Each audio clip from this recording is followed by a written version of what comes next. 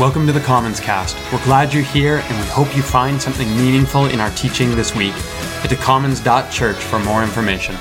For those of you I may not have had a chance to meet personally, my name is Scott, and I'm one of the people privileged to serve in this community as a pastor. My family and I are currently thoroughly enjoying our first summer back in Calgary after 14 plus years away.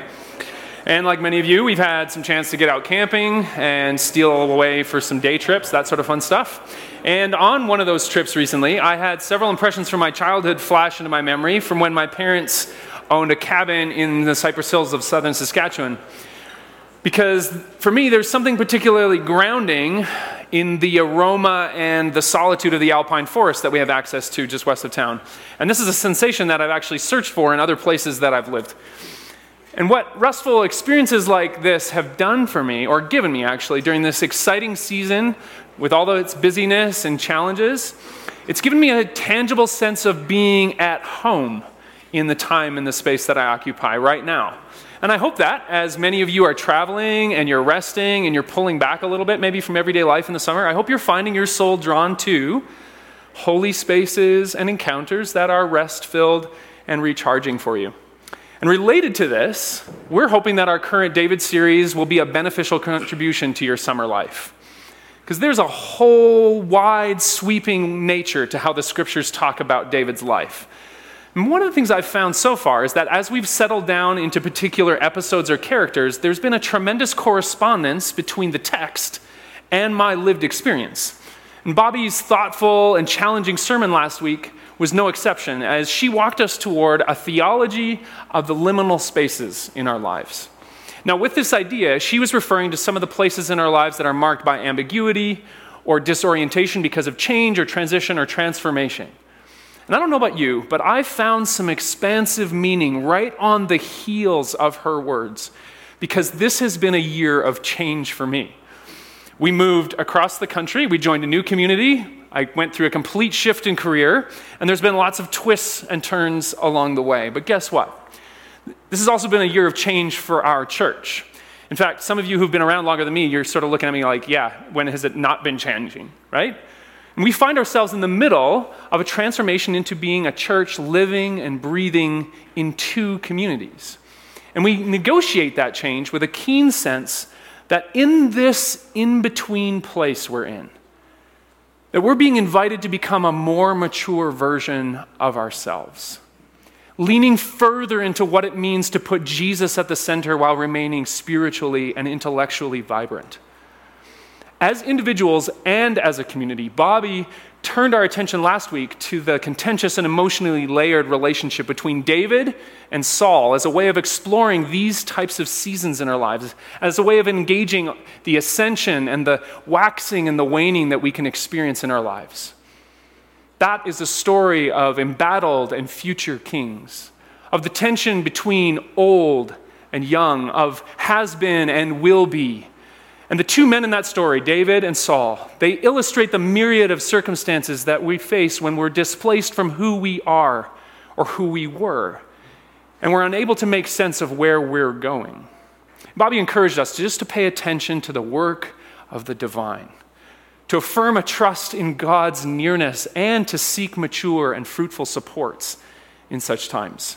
And I trust that wherever you are in your story, that you found yourself gently comforted by God's good, continuing work in the mix of beginnings and endings that maybe you're living through right now. Today, we turn our attention to the story of David and Jonathan, to themes of vulnerability and fidelity. But before we do that, I want to invite you to pray with me. Oh, Creator God, we're thankful for this time and this space that we share today, where we are able to make confessions of your kindness and where our eyes are lifted even for just a moment from our various situations to consider your faithful presence in our lives. And I pray that you would guide us gently toward a clearer understanding of your great love today, of your continuing work of making us whole, and that you would give us grace to live in agreement with that work, surrendering all of our clamoring search for control. We pray these things in the name of Christ and by the Spirit. Amen. All right, so we return now to the Hebrew Bible, the tale of Israel's greatest hero king and his relationship with a man named Jonathan, who, as just so happens, is the son of King Saul from last week. Now, like most players in this story, Jonathan is a complex participant, and we don't have time today to scroll through all of his activity and his appearances, but I do need to say that even before David shows up in the biblical story, Jonathan's already there, and he's showing himself to be a qualified warrior and an effective troublemaker. In 1 Samuel 13, it tells us that Jonathan had a habit of attacking Israel's technologically advanced enemies, just stirring up trouble. And chapter 14 tells a great tale where, like David would just 2 chapters later, Jonathan wins a startling victory for Israel in the face of startling odds. In addition to this, he accomplishes these exploits while appearing faithful to Jehovah, which contrasts him with his father, who is finding it difficult again and again to do the right thing. And what this means that, if you happen to find yourself here and you're not intimately connected or familiar with the story, it makes sense that you would look at Paul's life. He's the king and he's making a mess of things. You'd look at him and you'd say, oh, I get it. Jonathan's the good guy, and he's the chosen one, and he's going to turn things around. Except that's not what happens. No, what happens is that the ancient narrators of this tale turn very quickly to David. As Joel covered 2 weeks ago, his breakout moment happens when he defeats a giant in hand-to-hand combat, and then in the aftermath of that victory, he gets brought into the court of the king.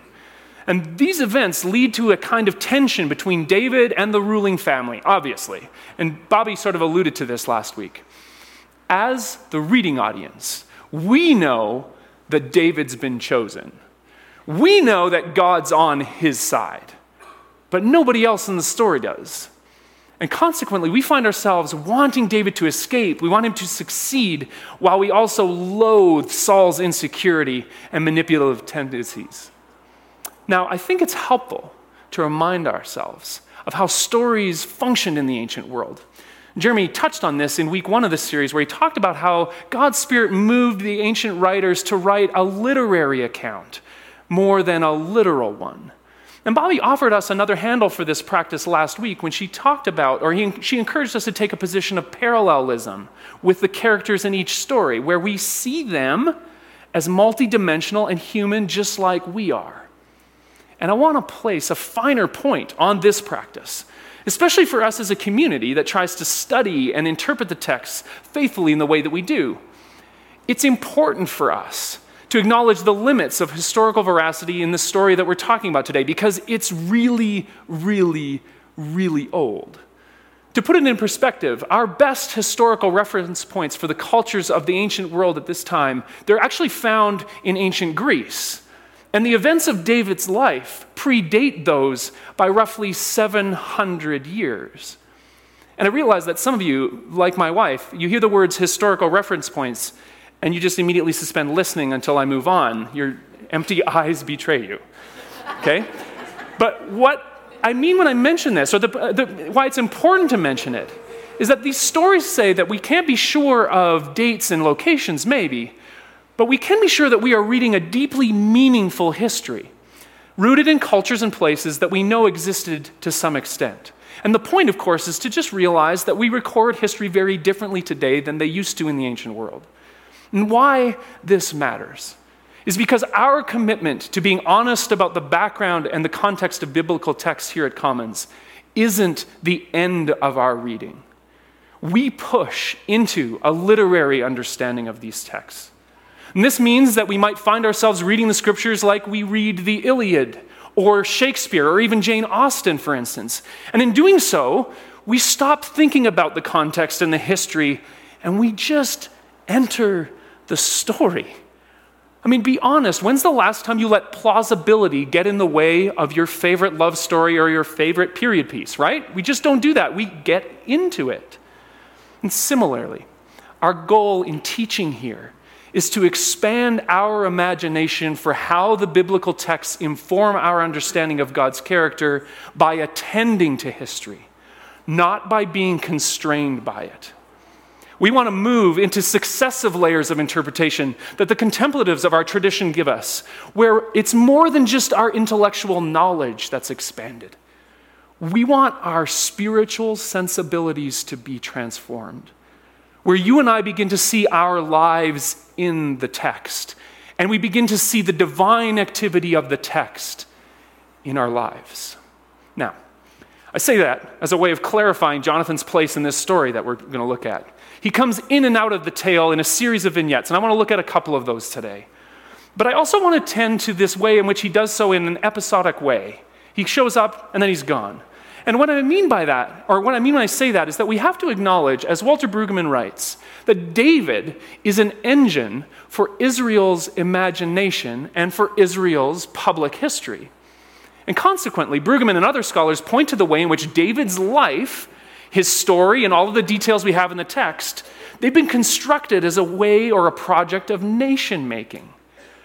And while that might bother some of us, right, the feeling of being intellectually manipulated by these ancient writers, I love that Brueggemann follows that observation with the assertion that, similarly, we are, all of us, imaginative constructions. And isn't that true? Have you ever thought about how your life is a collection of stories? And how you tell different versions to different people at different times? Just think your mom and your first date, right? Really simple. How certain episodes loom large for a time, only to become part of the geological foundation from which you launch a future pursuit. Or how your memory of what happened can change as you change and move. And what I want us to see today is that significant truth, albeit maybe a mild cliche, that we don't write our stories autonomously.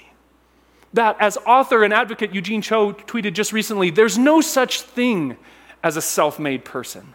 Somebody believed, encouraged, or invested in you. So today, let's tune our ears to the ways in which David's story, the story that we know well, is actually composed in and through his connection to Jonathan, and lean into God's good work in our own stories. So, the first vignette.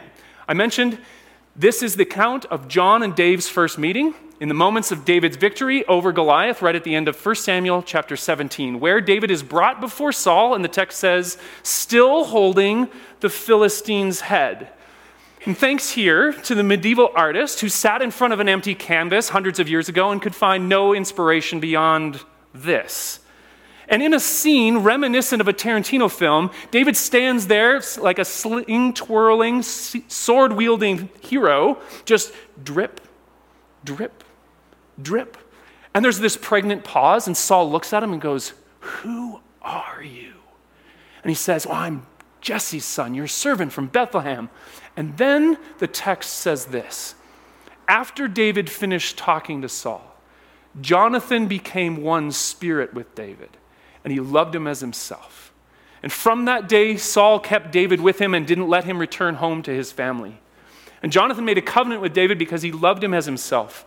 And he took off his robe that he was wearing and he gave it to David, along with his tunic and even his sword, his bow, and his belt. There's a lot going on here. Beyond the sort of underlying political intrigue and the R-rated scene, right, due to gory violence, this is just a bizarre way for a friendship to start, right? I mean, can we assume that David actually put the head down so that he could shake Jonathan's hand? But seriously, beyond all of the visual confusion, there's something significant going on here. Because while we as readers know that David has been chosen, we don't know how it's going to happen. We don't know how his kingship will arrive. And the truth is that this chapter and the ones following will show us that Saul's going to become jealous, and he's actually going to try to kill David.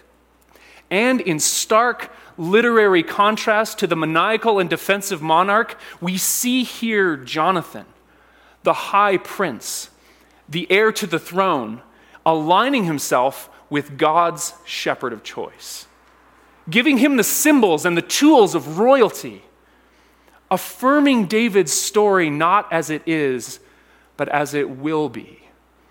And the vocabulary in this story is so interesting because this Hebrew phrase that's translated became one spirit, or rather literally become knit together. It's curious because, yeah, it does sort of give you the sense of this inseparable devotion, but those terms actually have a double or a parallel meaning that's more political. referring perhaps to Jonathan being bound or indebted to David, with the implication being that in this epic struggle between the purposes of God for David and Saul's belligerent opposition to those purposes, Jonathan is on David's side, and he shouldn't be.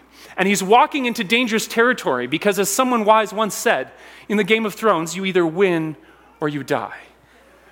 But more than that, what I like about that Hebrew phrase is the fact that it implies that their relationship was complicated. That whatever Jonathan saw in David, whatever it was that he admired and then affirmed, it's not as though their relationship was without gray areas. And the story makes that clear. Jonathan's the one who's supposed to be the king, not David. But here he is, binding himself to the shepherd boy. And we don't know why he's doing this. And we need to settle down here for just a second. Because what Jonathan's doing here is modeling a form of companionship and support that we all need in our haphazard negotiation of our lives. Like David, we're always having to discern and apprehend God's work in the midst of our everyday chaos. And we feel as though it's often more undefined than we'd want it to be most of the time. Do you know what I mean?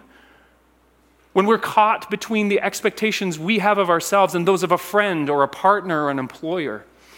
Or when we have an opportunity in our work or career and we're not sure if it's what we should do, if it's the best thing for us. Or maybe we find ourselves in a place of difficulty with our health waning, or we're in a relational conflict, or we're looking at an undetermined future.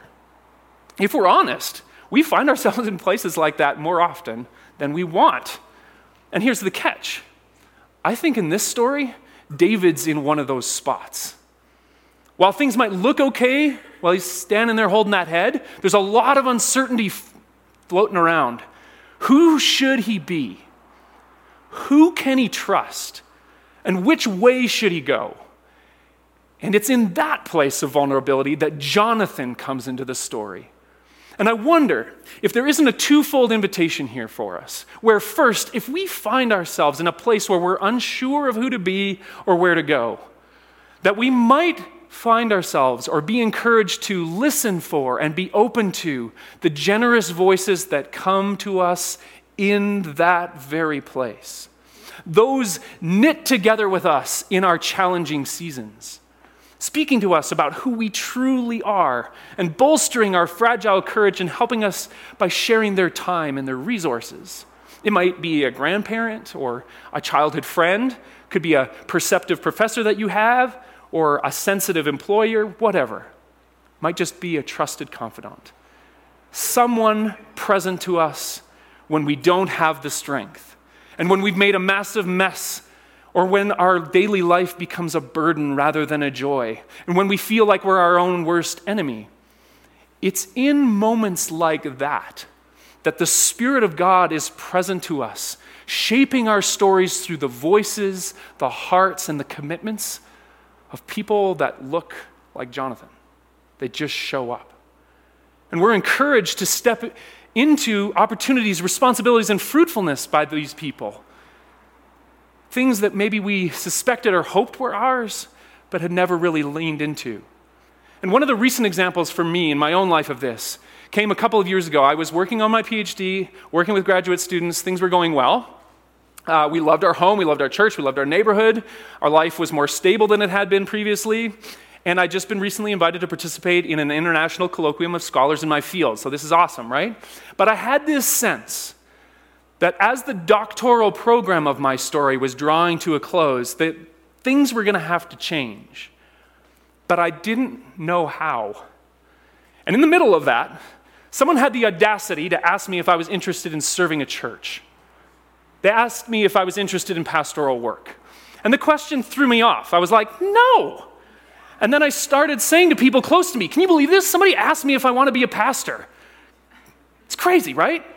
And I'll never forget my best friend, whose name is Jonathan, and not just for the purposes of the story, right? Jonathan says to me, he looks at me calmly, and he said, why don't you lean into that? What do you got to lose? And you know what?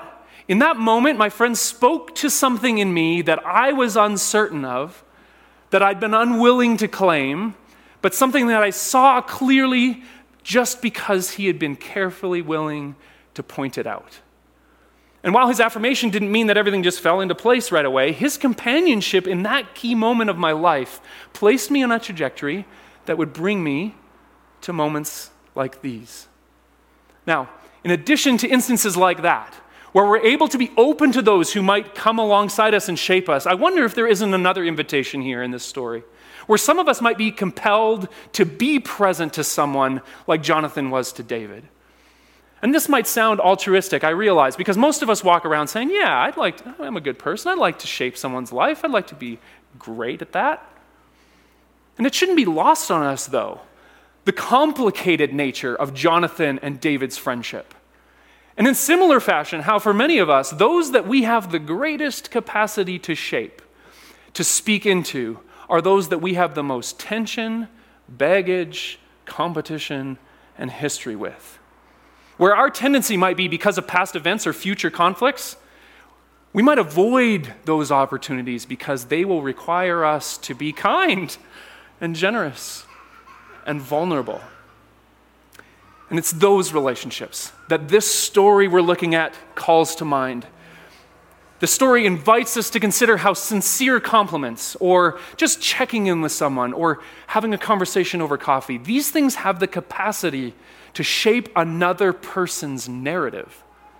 How to offer an apology, or to collaborate with a competitive colleague, or even to just give someone a simple, unexpected gift can change the tone of that person's life.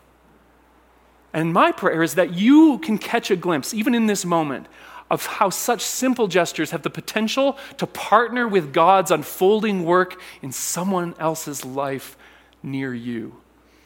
Now, I want to explore one more quick vignette before we close today. And for this one, we fast forward a couple of years, where after multiple attempts on his life, David comes to Jonathan for guidance and help. He's convinced that Saul is going to get lucky one of these days, and he's going to get it. And on top of it all, and maybe most tragically, Saul's sustained pursuit has David thinking that maybe, just maybe, Jonathan is going to back out of their covenant and he's going to betray him. And he actually says to Jonathan in the text, look, before you do that, just kill me yourself. And Jonathan responds, it's such an emotional conversation. He said, I would never do that. I'm going to figure out a way to help you. And then from 1 Samuel 20, Jonathan says this, may the Lord be with you as he's been with my father. But show me unfailing kindness, like the Lord's kindness, as long as I live, so that I may not be killed. And do not ever cut off your kindness from my family, not even when the Lord has cut off every one of David's enemies from the face of the earth. So Jonathan made a covenant with the house of David. And Jonathan had David reaffirm his oath out of love for him, because he loved him as he loved himself. And we come here to what commentator Bill Arnold calls the thematic centerpiece of the story of Jonathan. In the scenes that follow, Jonathan's actually going to risk his life to defend David and get him to safety. And as the story unfolds, we're going to find that David actually does come to power as promised. And we're going to see him faithfully honor his promise and commitment to protect Jonathan's family. And here we see this language of covenant retrieved from the earlier chapters. Except that, in contrast to the earlier scene where we had no idea why Jonathan was committing himself to this guy, we see a glimpse of what a companionship marked by vulnerability and tested by time produces. Fidelity. And not just a singular or individual commitment, but a mutual one between these two characters. And the Hebrew term translated here into the English word covenant refers to what Catherine Ackenfeld calls covenant fidelity. And there are some significant theological implications to this term appearing in this text, because the term is vital to our understanding of divine revelation throughout the Hebrew Scriptures. We find it all over the place. It's often translated loyalty or faithfulness or kindness or love. And this well-rounded term often refers to God's goodness and his persistence in revelation. But there's also an underlying reciprocity to the term, which is why fidelity is such a compelling parallel term to covenant. And the scriptures highlight, as we discussed at length in our Romans series earlier this year, that our relationship with the divine, wherever we find ourselves in it, it only comes about because God is faithful. endlessly pledged to all creation. And the scriptures then go on to tell us a compelling story of those who are haltingly responding and turning toward and identifying with that great faithfulness. Now, what's compelling about this term in this story and its application to human relationships is that it's not an abstract idea. It's not a vague, oh, I get it, those two guys are committed to each other. It's not like that. No, it refers to something that somebody does, which is why it's translated show kindness to someone, which is what we see in this exchange. Now, it's intriguing to me that this concept appears in the text both as a noun and as a verb, both as an idea or ideal that David and Jonathan are holding to, and as something that's enacted and lived into by both of them. And this is so true when you think about it, right? How the relationships that we have that are the most robust, that are most healthily formative, they're the ones that have the closest distance between those two things, where we find ourselves day by day living into the verbs that those relationships require of us. In my relationship with my wife, for example, I name and I celebrate the fact that we are married, but I don't just stop there. I go about the business of being married, of marrying her in a myriad of ways, imperfectly though it is often. Engaging the ideal, but then also acting to define my relationship. Or in my relationship with my children, where I get to be dad, that's awesome, but then I go about the work of fathering, where my affection for them is measured out in daily comfort and boundaries and hugs and kisses that I give them. And this is the power of this scene, because both characters remind the other of the agreement that they've made while honestly confessing their vulnerability. David realizes that if Jonathan betrays him, he's a dead man. And Jonathan affirms that if David becomes the king that God says he will, his life and that of his family will be at risk when the regime changes. And both commit in that moment to living into that covenant. And this is a commitment it's a commitment that marks their friendship in a way that it becomes a powerful example of the fidelity that steadies us and bolsters us as we love each other in our stories. And so, wherever you are in your life, wherever you find yourself today, may you have grace to sense and acknowledge God's good work right there. His patient and persistent shaping of the story that you're living in. In moments where you're disoriented maybe, or you're trying to figure out where to be, who to be, and where to go. May he give you grace to be open to those who bind themselves to you along the way, unexpectedly perhaps, bringing hope and affirmation that will help you to step toward your true self in ways that you would never have imagined. And may you find courage to be generous with those with whom your relationship is complicated. Those who you've been bound to in your love, in your work, and in your time. Knowing that by leaning toward fidelity, you have the capacity to participate with God, helping to write collaboratively a story marked by his faithfulness. Let's pray together.